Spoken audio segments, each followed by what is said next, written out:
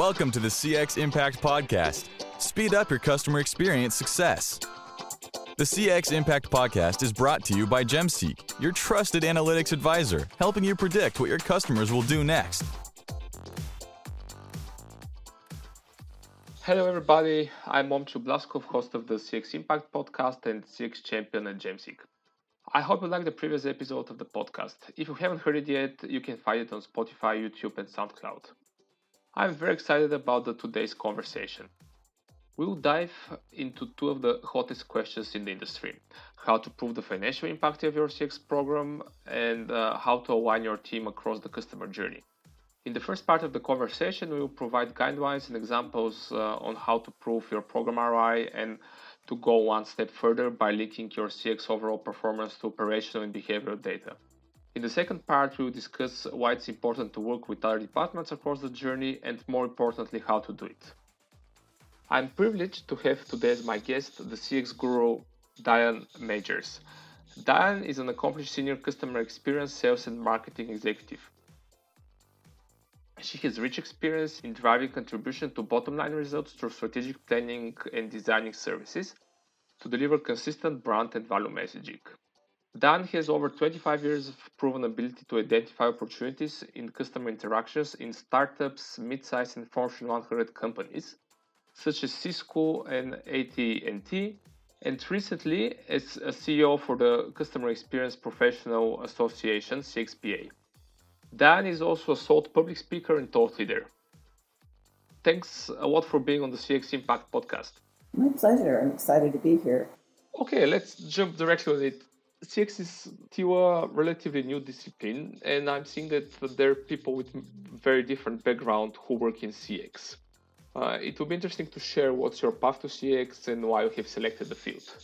The field kind of selected me, but I think that anybody with any type of background in any part of the company, everybody eventually impacts the customer. And I think having a broad range of experience across an organization, from sales to operations, marketing, care, anyone can really champion this profession.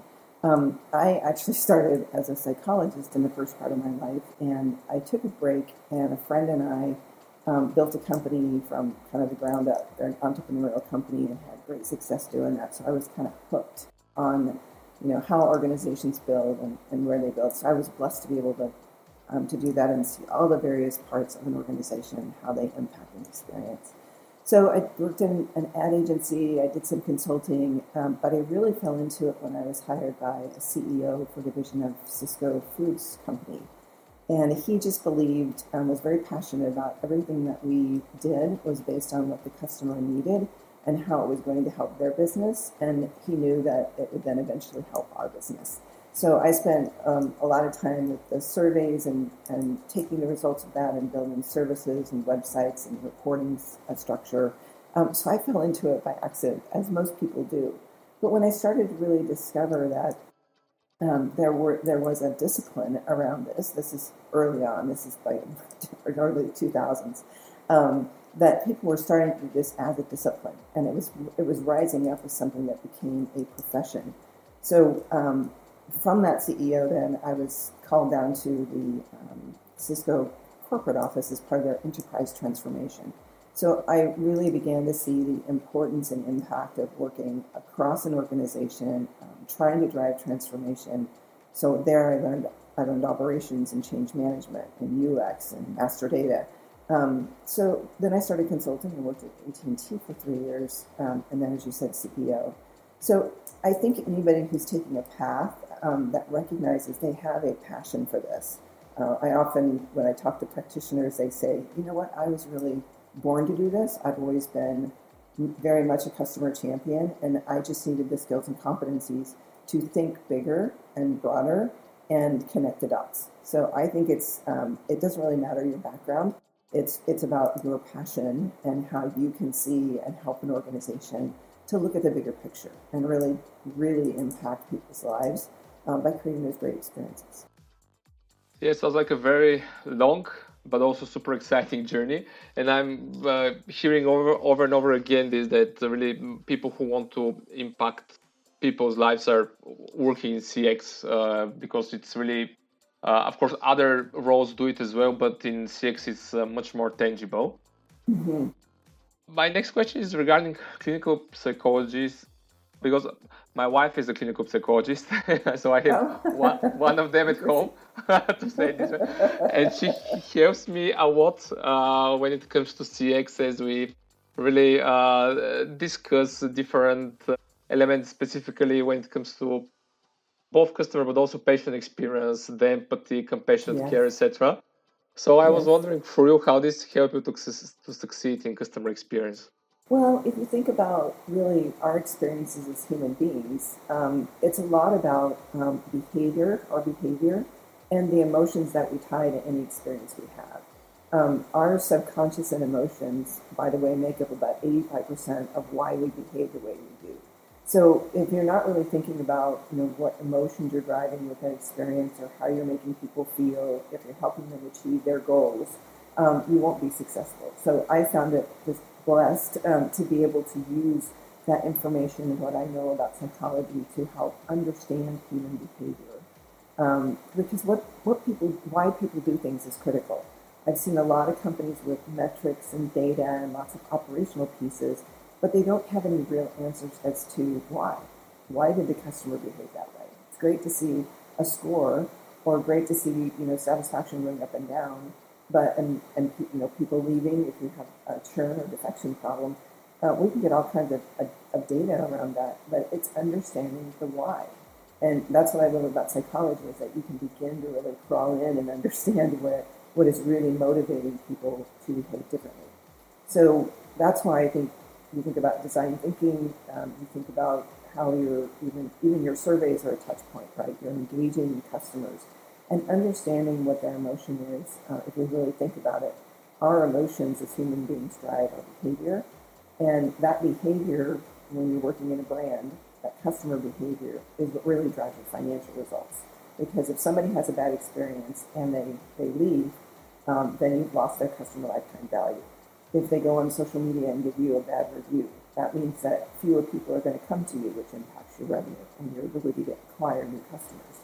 So I think this connection between understanding the emotions and the subconscious and why people do what they do, and tying it to financial value is important. So that's how I've used it. You don't have to be a psychologist to do this work, but it certainly does help. I encourage people to really think about the emotional triggers and what people are feeling and thinking that they might not even be aware of in this subconscious.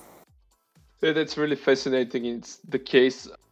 Can you give me an example of how this can be done in practice? As what companies struggle with is really capturing the emotions of their clients. They might be capturing touch points, yeah, Yeah, but yeah. they don't know exactly how customers feel, and this is very hard to be collected through a survey or a questionnaire. Yeah, that's absolutely right. So I can give you an example of something that I get fascinated with, and there's now the capability to have video responses on your surveys, right? So how easy is it for people to just pick up their phone, they get a survey that says, give us feedback, and to just turn on your camera and just talk to and provide a video feedback to an organization.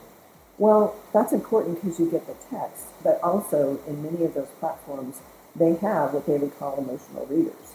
So they can tell if somebody is giving you feedback. If you're looking at the text, you probably can't tell the passion or the frustration or the anxiety or the anger or even the joy that somebody's feeling if you're just reading text. And so the video feedback, using biometrics and using facial recognition, begin to attach those emotions to it. It's interesting that there's more and more of that coming into play. So, for example, cameras in stores. I know it's kind of a creepy factor sometimes, but cameras in stores can also not only see where you're going, but they can also read your facial expressions about a particular display, for example, or if there's a QR code, how many people are actually scanning it, but then do they spend time looking at it? So we're really trying to understand more deeply this human behavior, but more and also what's driving that information and how they're feeling in the moment. So I love that example of the video feedback because it's exactly what we have been missing for so long. and you're just reading, typed comments, for example.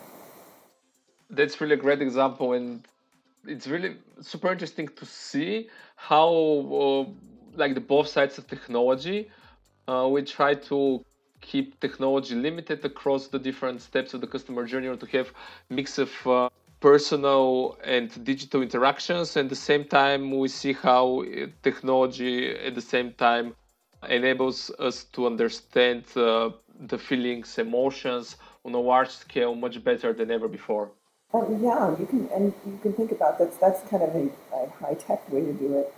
But even as things like in a contact center for service calls, there's nothing wrong with including when the agent's talking to the customer for them to acknowledge throughout their journey or their interaction, they're catching those emotions. They can sense them, and to be able to just track those, how at the beginning of the interaction, for example, the middle of the interaction, the end of the interaction, how was the customer feeling? Were they still frustrated when they hung up the phone?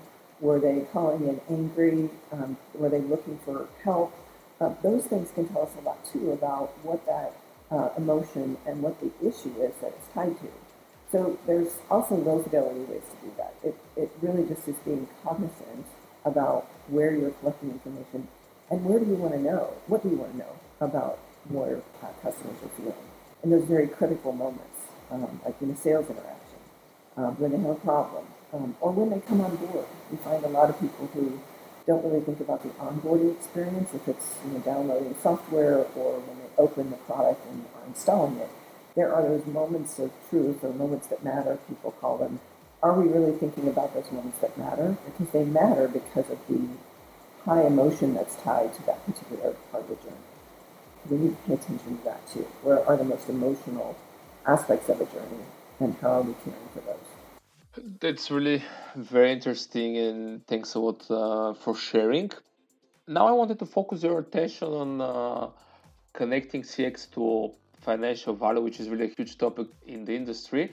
According to Forrester, only 14% of CX professionals strongly agree that CX ROI is well established in their companies. Why this number is so low? I believe that most practitioners will kind of what I call over-rotate on their metrics, meaning they're focused on a score or an index like CSAT or Net Promoter Score, or effort score. Now those things are important, but they're more of an outcome measure of lots of things that happen. And to be able to correlate those results with financial value is important, but it's not as impactful as really telling a business case. So for example, if I were to say, we changed an experience with our onboarding, for example, at one company I worked with, and the onboarding experience, as we improved it, we found that customers would spend more. We also found things like when customers had a great experience, and we would get high Net Promoter Score. We looked at how likely, not only were they likely to refer, but were they referring? Because if they were advocates for us, we were able to then say, well, we've reduced our cost of acquisition, and lo and behold, we found that those customers who came in through referrals and advocacy stayed longer. They referred people. They bought more. So we started to tie financial impact to all of those behaviors. And so I think it's this disconnect between we're going after these scores, but really we're not really talking the language of the executives. The executives are thinking about costs and revenue. So any customer behavior or what you're doing to change that experience should be able to be tied to a measure, like number of calls to the care center or number of new customers, or anything that you can count is a measure. And so the ability to find those measures that are linked to financial impact, I think there's a lot more structure and connection when you're able to say what we did caused a change in behavior, drove this measure, and therefore drove financial results, whether it's revenue, profitability, cost. We're able to really think about it in a true ROI fashion. So I challenge practitioners to think about when you have a project you want to go do, you're going to be in line with many other people in the organization looking for money to invest to go do that project. And if you're not able to talk about, the cost and the impact, whether it's revenue, cost savings, or even goodwill, in some intangibles, and tie that to financial value, you won't get funding. And so the ability for us to think about customer experience as a financial lever, changing that customer's behavior, and finding ways to do that is important. So I think it's really discovering, what you're trying to change and how you're creating more value for the customer and the organization in true measurable ways.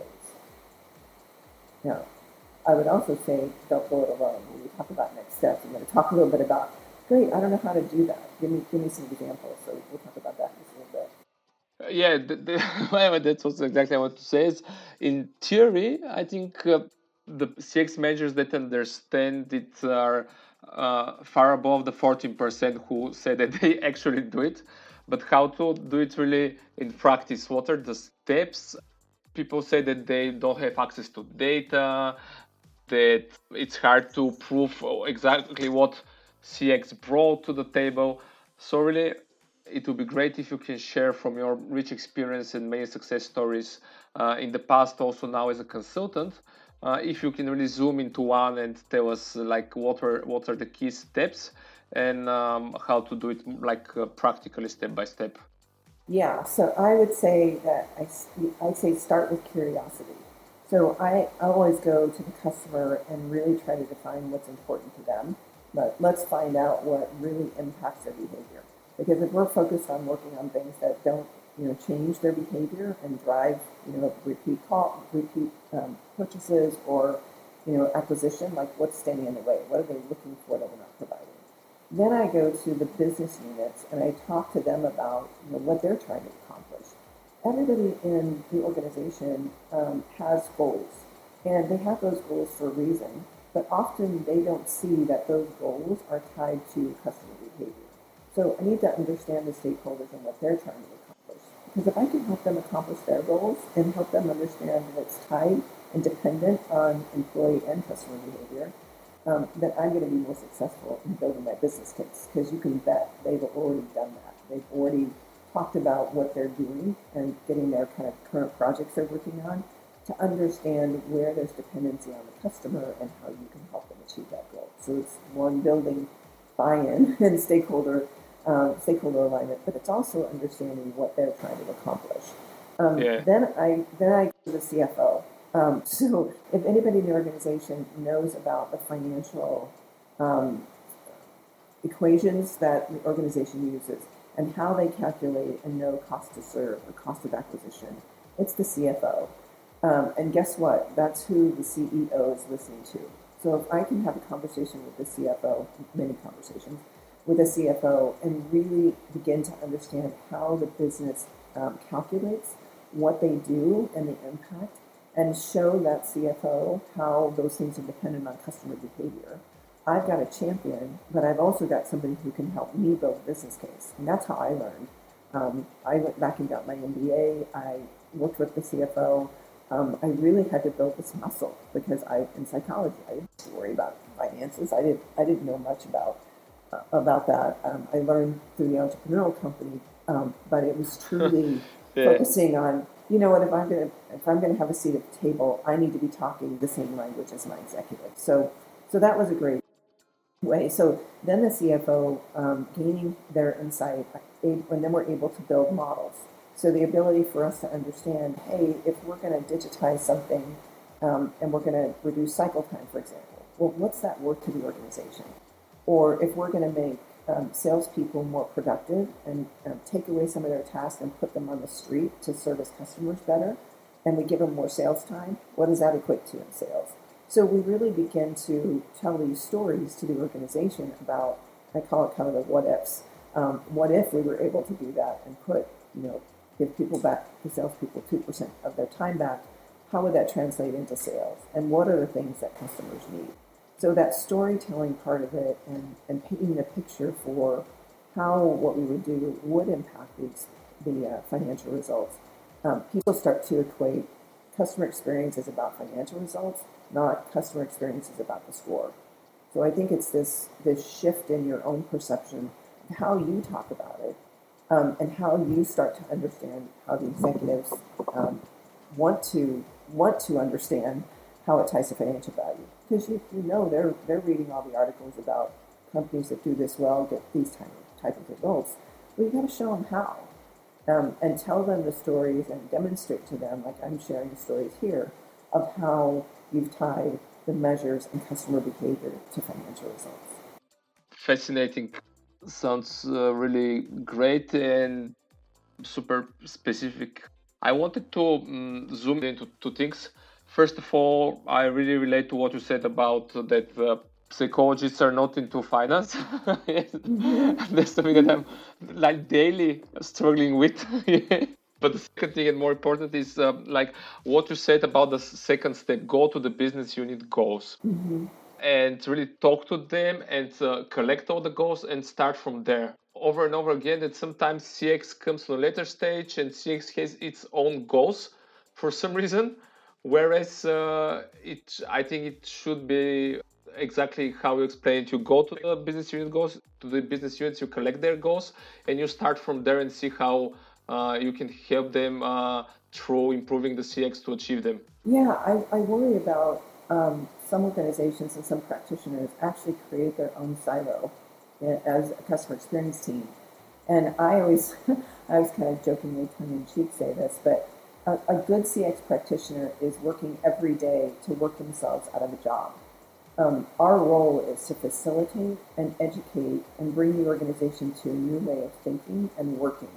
And so it's less about focusing on, getting the information. Yes, we have to do that, but we also have to teach the organization how to design from that experience and how to make that tie to customer behavior. So I really see us as an enabler to the organization rather than it being one more silo. I think that's where people really struggle with getting their data together and trying to understand what information they're after, but they're not really thinking about the bigger picture of what other data the other business units are looking at and what's important to them. So I think the perception of your role in the organization is really important to define, because a lot of times we get put in a bucket of, oh yeah, those are the survey people. Well, that's not what you want to be known as. You should be known as an internal kind of consultant, an advisor, an enabler, somebody that can teach the organization how to achieve those goals that the business units have by working on the customer behavior. So it's also a shift, to your point, about how you see yourself and how you're seen in the organization. Because if you don't define it up front, the organization will define it for you. And you'll find yourself trying to play catch up and convince people when you should be right by their side helping them achieve their goals. Totally agree. Something that we're seeing as well out there is that some companies might struggle with proving the direct impact or the linkage between CX measurement, the score itself, and sales revenue or profitability. How can you overcome this challenge? I think for the correlation, as I talked about with the metrics, I think that's a good exercise. But I always say you gotta tell the rest of the story. Always, and any time we're making a shift, yes, there's going to be things internally, like in some digital transformations, we've seen, it's all about internal costs sometimes. But if we really think about the customer's goals and what they're trying to accomplish, you can look at anything that you do and somehow extract something measurable or even intangibles. I'll never forget when the CFO. One company, we were talking about the goodwill on the balance sheet. And I said something about, I've seen the organization be a lot more collaborative. And he said, well, yeah, we're more collaborative. And that means that we're spending less time in meetings. It means that we're able to get to market quicker because we're more collaborative, and it takes less time for us to develop new products, get them to market, or make fixes. We move to agile instead of waterfall development in user experience. That has an impact. You're able to be much more agile, reduces costs and hours of time it spends to develop. And he said all of those things, productivity is, there's dollars to that. If you make people more productive and you're reducing cycle times, there's a financial impact. So sometimes you really have to dig for what the impact might be. Sometimes they're not going to be one. It's going to be intangible. but I think if you just continue to ask the question of what's the financial impact of this experience to the organization, you'll get there, because that's asking a different question. I call it, there's more beautiful questions out there that we can ask. That's one of them. I always ask that question to anybody when they say, "Oh, customers are, they're calling in the care center." I say things like, "Well, it's great that you took care of the issue, but why did the call come in the first place? How could we have avoided the cost of that call and the frustration from the customer and the potential defection by fixing whatever it was they had problems with in the first place?" So I think it's helping be curious, as I said at the beginning, about what's happening with the customer, the why, and then how you change it can impact the organization from a financial perspective. I think it's just asking the questions differently. That's really very insightful. And if you think there's large initiatives, small ones, I'm always very curious to learn if you have a story, if you can think of a story now about something super small which really had a big impact and high ROI for an organization, or it might be from your practice as a consultant or from your experience in the industry. Yeah, there's one organization, they made medical devices, and it was kind of a complex ordering process it was a B2B business, but the medical devices obviously served the patient. And one of the things that we discovered in the care center, which, by the way, I love working with the care centers because that's where all the broken experiences are ending up typically. So they're a good diagnostic for what's going wrong or where people are struggling. So we were getting a lot of calls and cancellation of orders where people and orders that were incomplete. So people were going in and starting orders, but they weren't finishing it. They weren't emptying their cart, as somebody would call it retail. And so as we began to really listen to the calls, and we discovered that a lot of people had been on the site or were calling in about a particular process in the ordering process, a particular part. Well, coming back to going and looking at the website and kind of testing it out, so we did some mystery shopping and we went in and tried to replicate it. We discovered that it was a very simple miscommunication in the website, that there was a piece of content and instructions that drove people down the wrong path. And so it took them from where they would have kind of gone on this nice happy path and gotten their order complete, and it was explained to them what this particular component needed, what was needed, and why. But because it wasn't clear, they were getting confused, and there's your emotion. They were getting confused and frustrated, and so they would just bail and go place their order with a competitor. So by looking at that and really digging into the finding the right problem to solve, we were able to just basically change the content on the website, which reduced the cost of the care center and increased the order rate. So it's really being, as I said, more of a discoverer and working with the teams to connect the dots to try to figure out where there's an opportunity to, again, reduce cost or drive revenue. And so that while it wasn't huge, it was enough to have an impact that moved the needle. The second part of that is then we were able to start telling that story. So we took these very small things that we discovered that eventually would add up to big impact and started to share the story about how we did the discovery, where we found the problem, how it wasn't this big, huge thing we had to go do. Because most, I think, practitioners try to tackle these big rocks, I call them, these huge things, when in fact it was really something very small and took hardly any time or effort to change. But it was the way that we went on the discovery, being curious, connecting the dots to something that's happening upstream that really had that impact. And then, of course, we put the value numbers against it and shared that part of the story, too.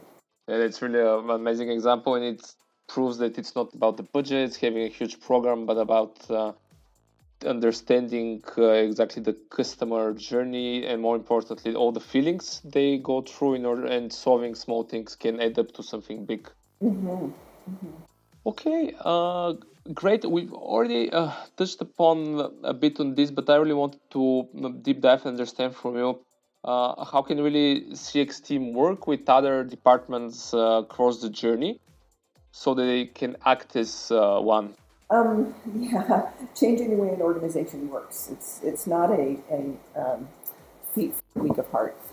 However, I think it's an example of that I just gave, where we worked with the care center and then the content team, by helping them connect the dots, by having them sit down and really talk about the marketing person, the content person, and the web designer and the person from care, having them sit down and really share the information and what was driving it, and bringing those teams together to solve the problem and to do more discovery, in and of itself built a great bridge. So anytime now that in that particular organization, we set up a cross-functional team that, as care center reps began to identify these, what I call red flags, like something's going on and they're getting more calls about it, something, that they were able to go back to that cross-functional team and say, we're seeing these calls increase on this particular issue. What's going on?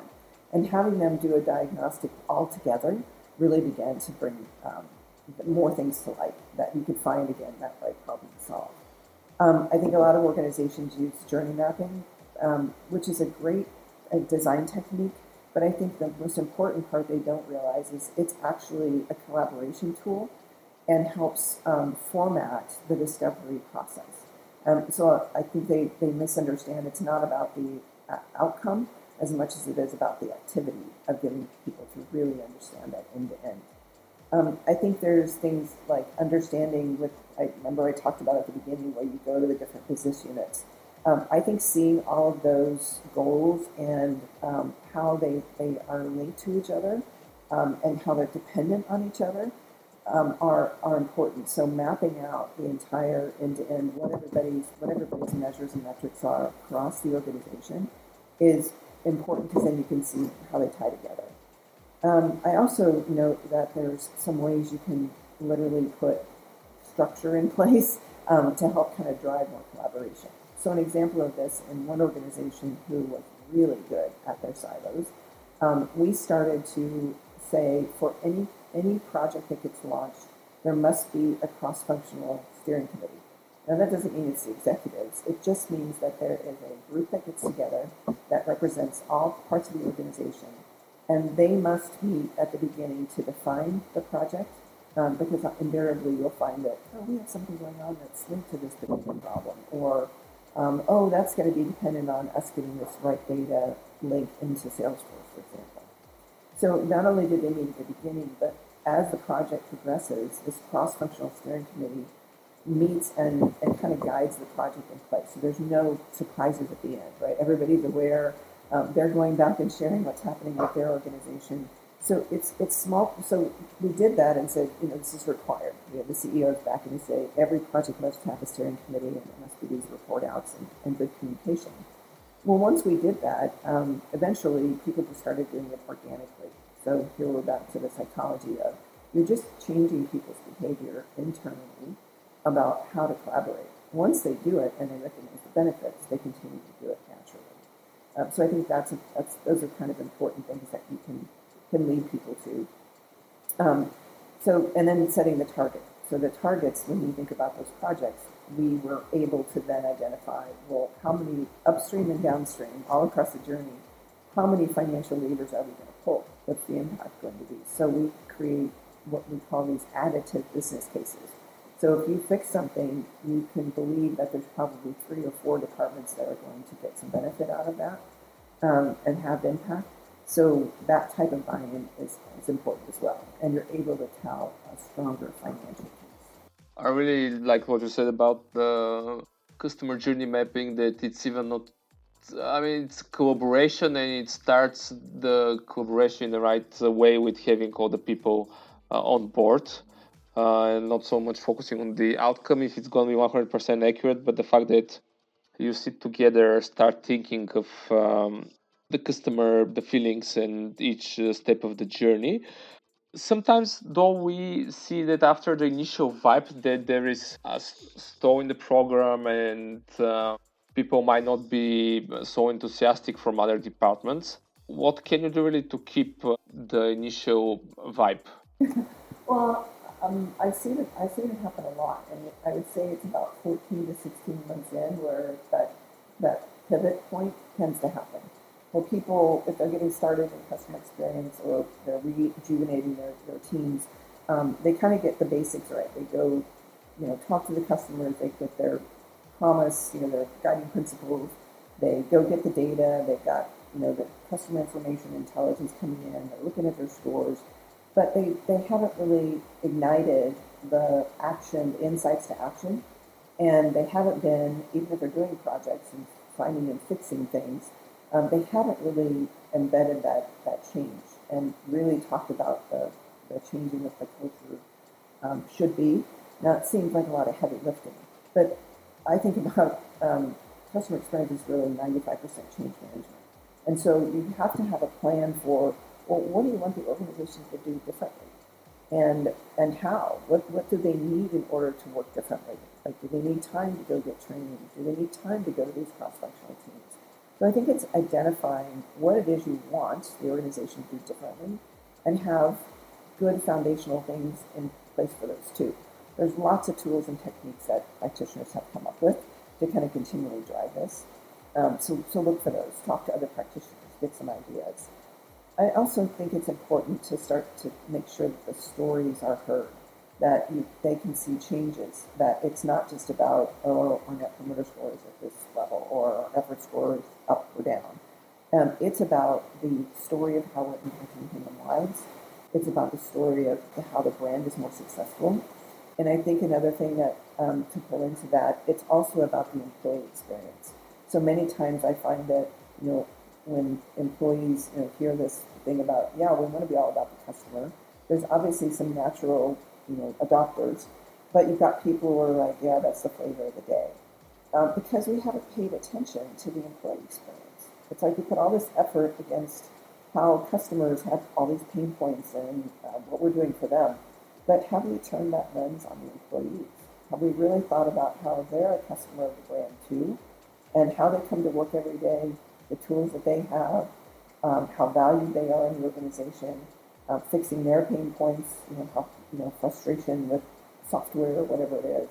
If we really bring that same rigor to the employee experience, I think we find that change management is a lot easier because they understand how we've changed their experience and how that then allows them to have customers have a better experience, and they start to tie that experience is an important part of what the organization does, and that they're cared for, and that they are willing to put in discretionary effort. Rather than kind of saying we need to go do all this for the customer, we do, but let's care for them and their experiences as well. Yeah, it's very important, and what we're seeing over and over again that even it's harder to improve your employee experience than your customer experience, which is very strange. But companies, when it comes to their internal processes, way of dealing with people there, it takes them more time to adjust. Okay, as we're reaching the end of the conversation, I'm asking all of my guests to provide only one single advice to CX leaders. What it would be yours? Be persistent. You've got to be a change leader, not a change agent. You have to lead the change. And I also would say, tell the value story. Talk about the value story, connecting it to customer experience, but also tell the human story. I think Gene Bliss wrote an entire book about this, but I've asked it for years. You think about when a customer has an experience with an organization, you kind of ask the person that is responsible for that experience, what if that were your mom going through that experience? How would that make you feel? And it kind of gives a different perspective to, that's a human being that has the same frustrations and challenges and wants to succeed just like we do. And if we need to be thinking about that and how that comes into play. And then take care of yourself. You can't boil the ocean. You take one step at a time. Let your momentum be the story, and just hang in there. It's a long haul, but it's a journey that's really worthwhile. Don't get discouraged. You'll start to recognize those small successes and small wins, and build on those, because it is a tough but very rewarding role that you're playing in the organization. Thanks a lot for the fascinating conversation, Diane. It was such a pleasure. You're welcome. It was delightful. I'm pleased that I had as my guest today on the CX Impact podcast, Diane, major CX influencer and inspirational leader who built impactful strategies and links them to the financial benefits in order to drive growth. If you want to continue the conversation about anything you heard today or to learn how can JMC help you speed up your customer experience success, write us on the CXImpactJMC.com. You can also find Diane contacts in the notes below. If you liked this episode, hit follow and visit gemseek.com to learn more. Let's make an impact on the world of CX together. Thank you for listening.